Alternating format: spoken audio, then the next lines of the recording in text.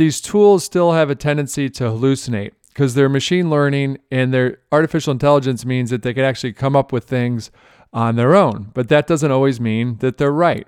So for example, when I Googled my name originally, it said that I went to the University of Notre Dame, which I didn't. That's a hallucination. At nowhere in the web, nowhere can it get that information. That's not listed anywhere on the web. So that's when you hear the term hallucination, is these tools make these items up.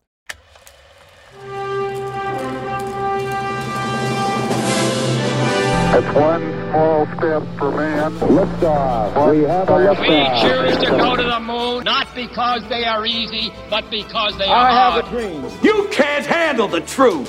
7, 6, 5, 4, 3, 2, 1. Super you.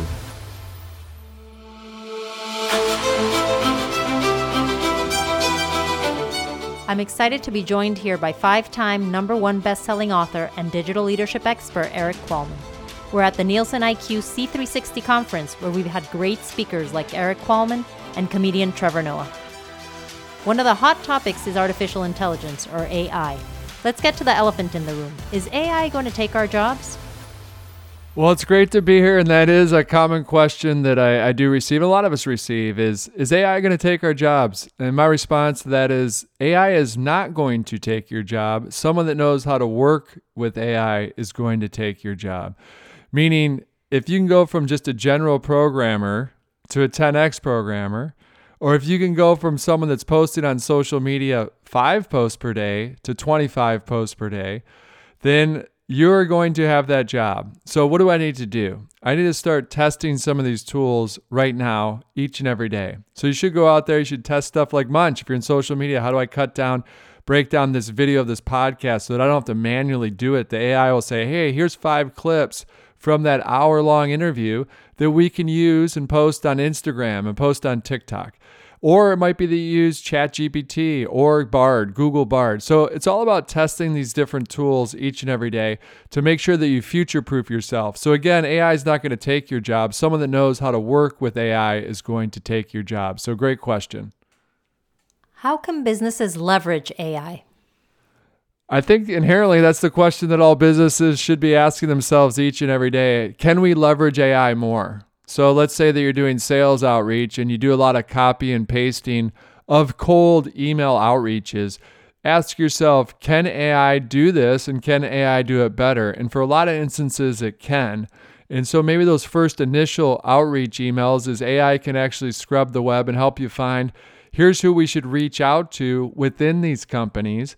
And then also here's the email that they then craft and it goes out. And if that person responds, then the AI tool can also respond. Then at some level, then the human, the salesperson, then gets involved in that conversation.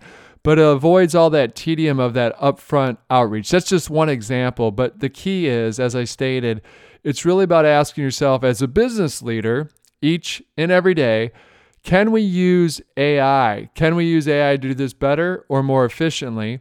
And most importantly, ask yourself, can AI, artificial intelligence, help remove friction? That means remove friction internally or externally, but also most importantly, is this eventually downstream helping remove that friction for the customer, for that client, for that partner, for their member? Because remember, this is what I talk about at length. This is what I just talked about on stage within digital leadership, which AI is just a component of the overall landscape. If you think about 360 from digital leadership perspective, digital leadership innovation, most innovation is about not additive things, it's about subtractive. And that subtraction is removing that friction. So the same holds true, obviously, for artificial intelligence because it's part of digital leadership.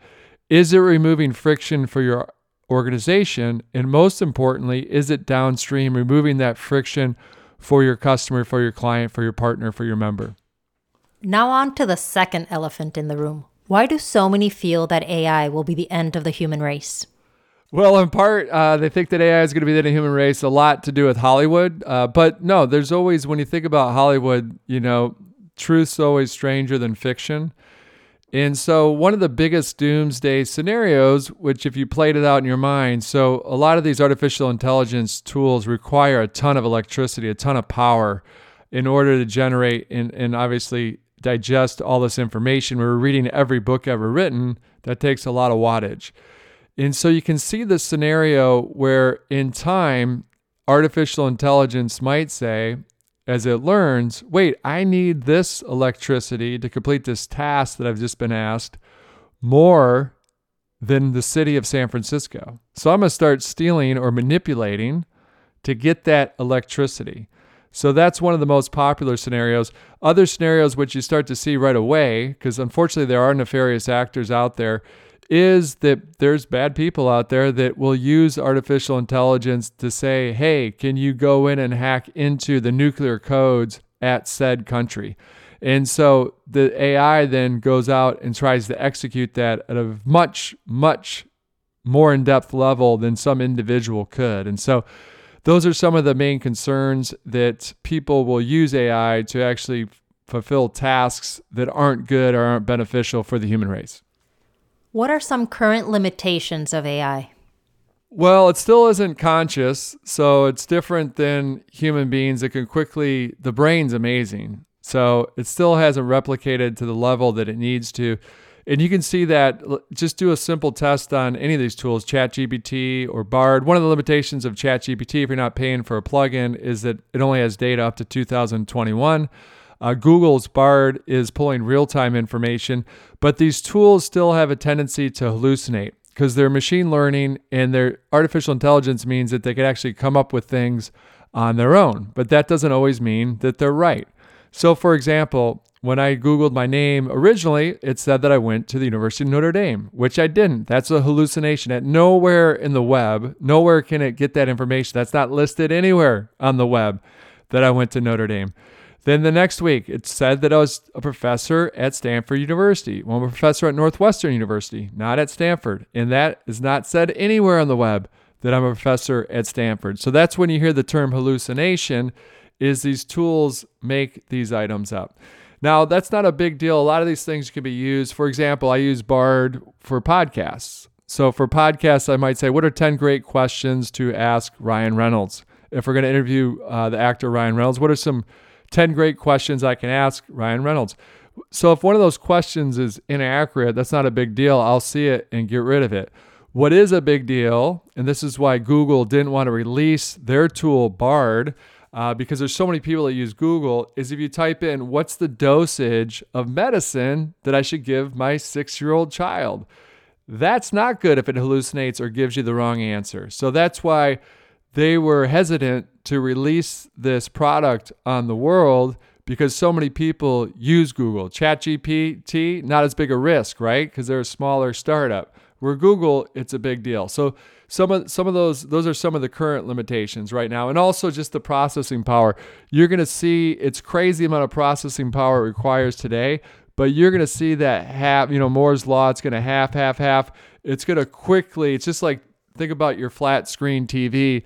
You can get a giant flat screen TV for like $450, a gorgeous TV, 70-inch TV, flat screen, as thin as a piece of paper today. Whereas 10 years ago, no way. One, that technology didn't exist, or if it did, that TV would have cost $15,000. So we're going to see the same thing, that same hyper acceleration when it comes to artificial intelligence. So with all that background that you've shared, is AI overhyped or underhyped? It's a little of both. So in the last couple of weeks with the launch of ChatGPT, it's a moment in time that got super, super hyped ahead of our skis, that you can see the promise, but some of those things aren't here yet. And so if we knew the answer on timing on a lot of any kind of technology advancements, if you know the timing of when, you'd be the richest guy that ever lived, richest guy or girl that ever lived if you knew the timing. Most of us can see this stuff coming, so mobile voting. I can see that that's going to happen at some point in time. The question is, I don't know when. And a good example of what that looks like is things are slow until they're fast, meaning look at QR codes. They come out, 2003, quite popular. Everyone's talking about them. You'd see them on some bus stops. You'd see them on certain signage.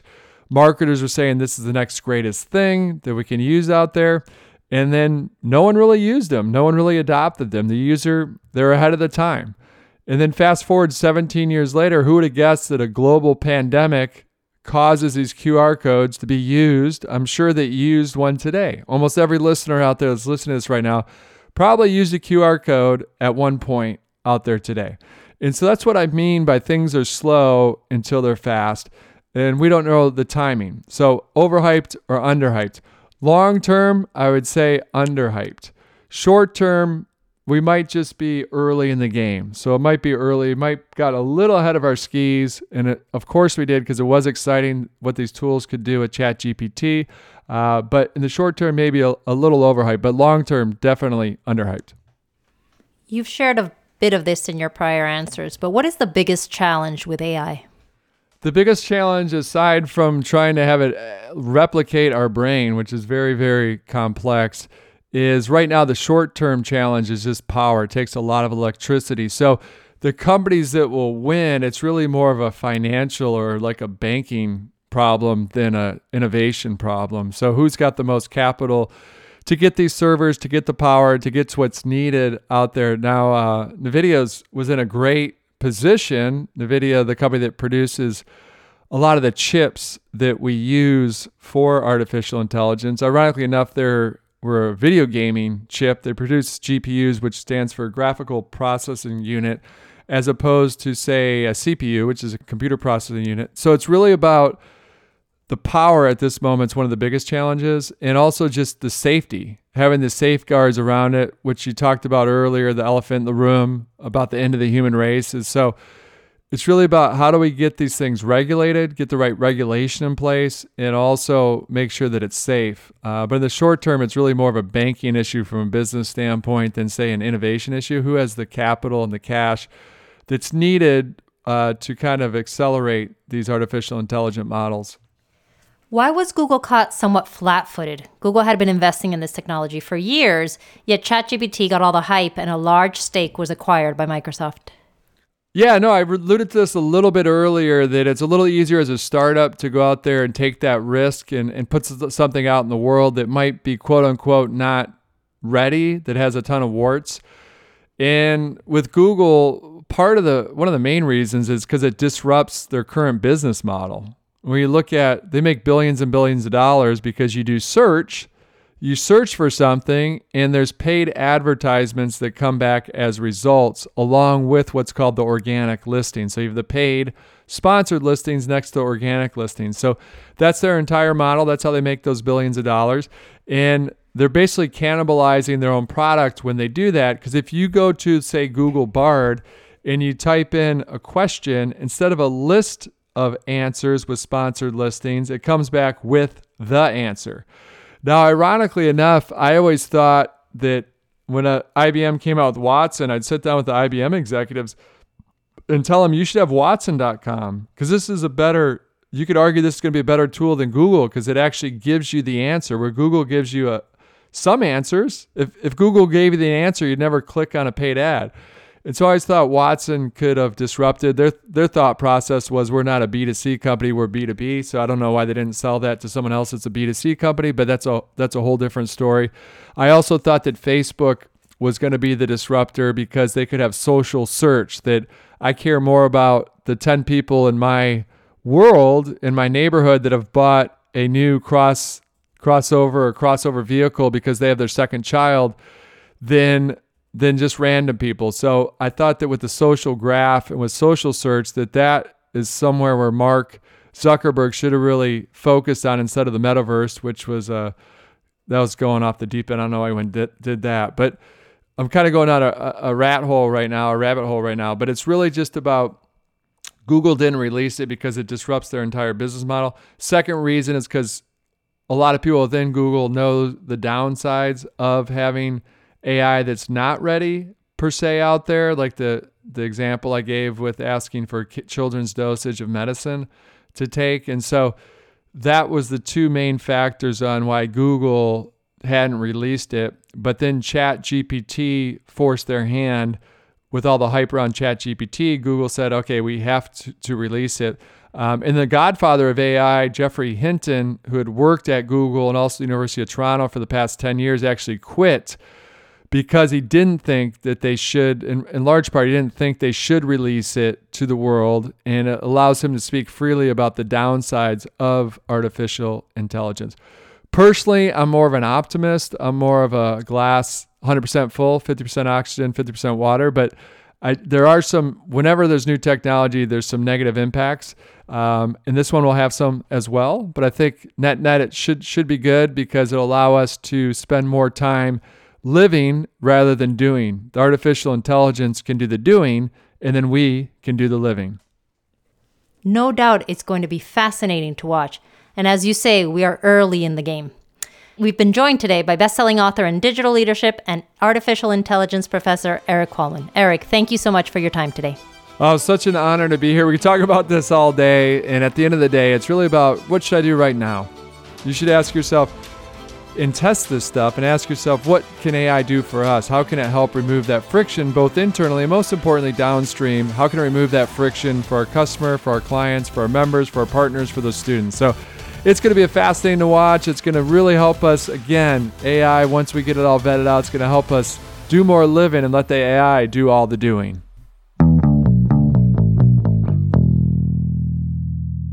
So thanks again for listening to today's Super You podcast. Again, it's a podcast designed to unlock and unleash your inner superpower. And if you want to pay it forward, make sure you go post a review for the Super You podcast, because what that will do, it'll allow others that aren't familiar with our podcast to discover it. And hopefully that allows them to unlock and unleash their inner superpower. So that's it for today's show. I'm your host, Equal Man, reminding all of us, it's not what we take from the world, it is what we leave behind. 7, 6, 5, 4, 3, 2, 1. Super You.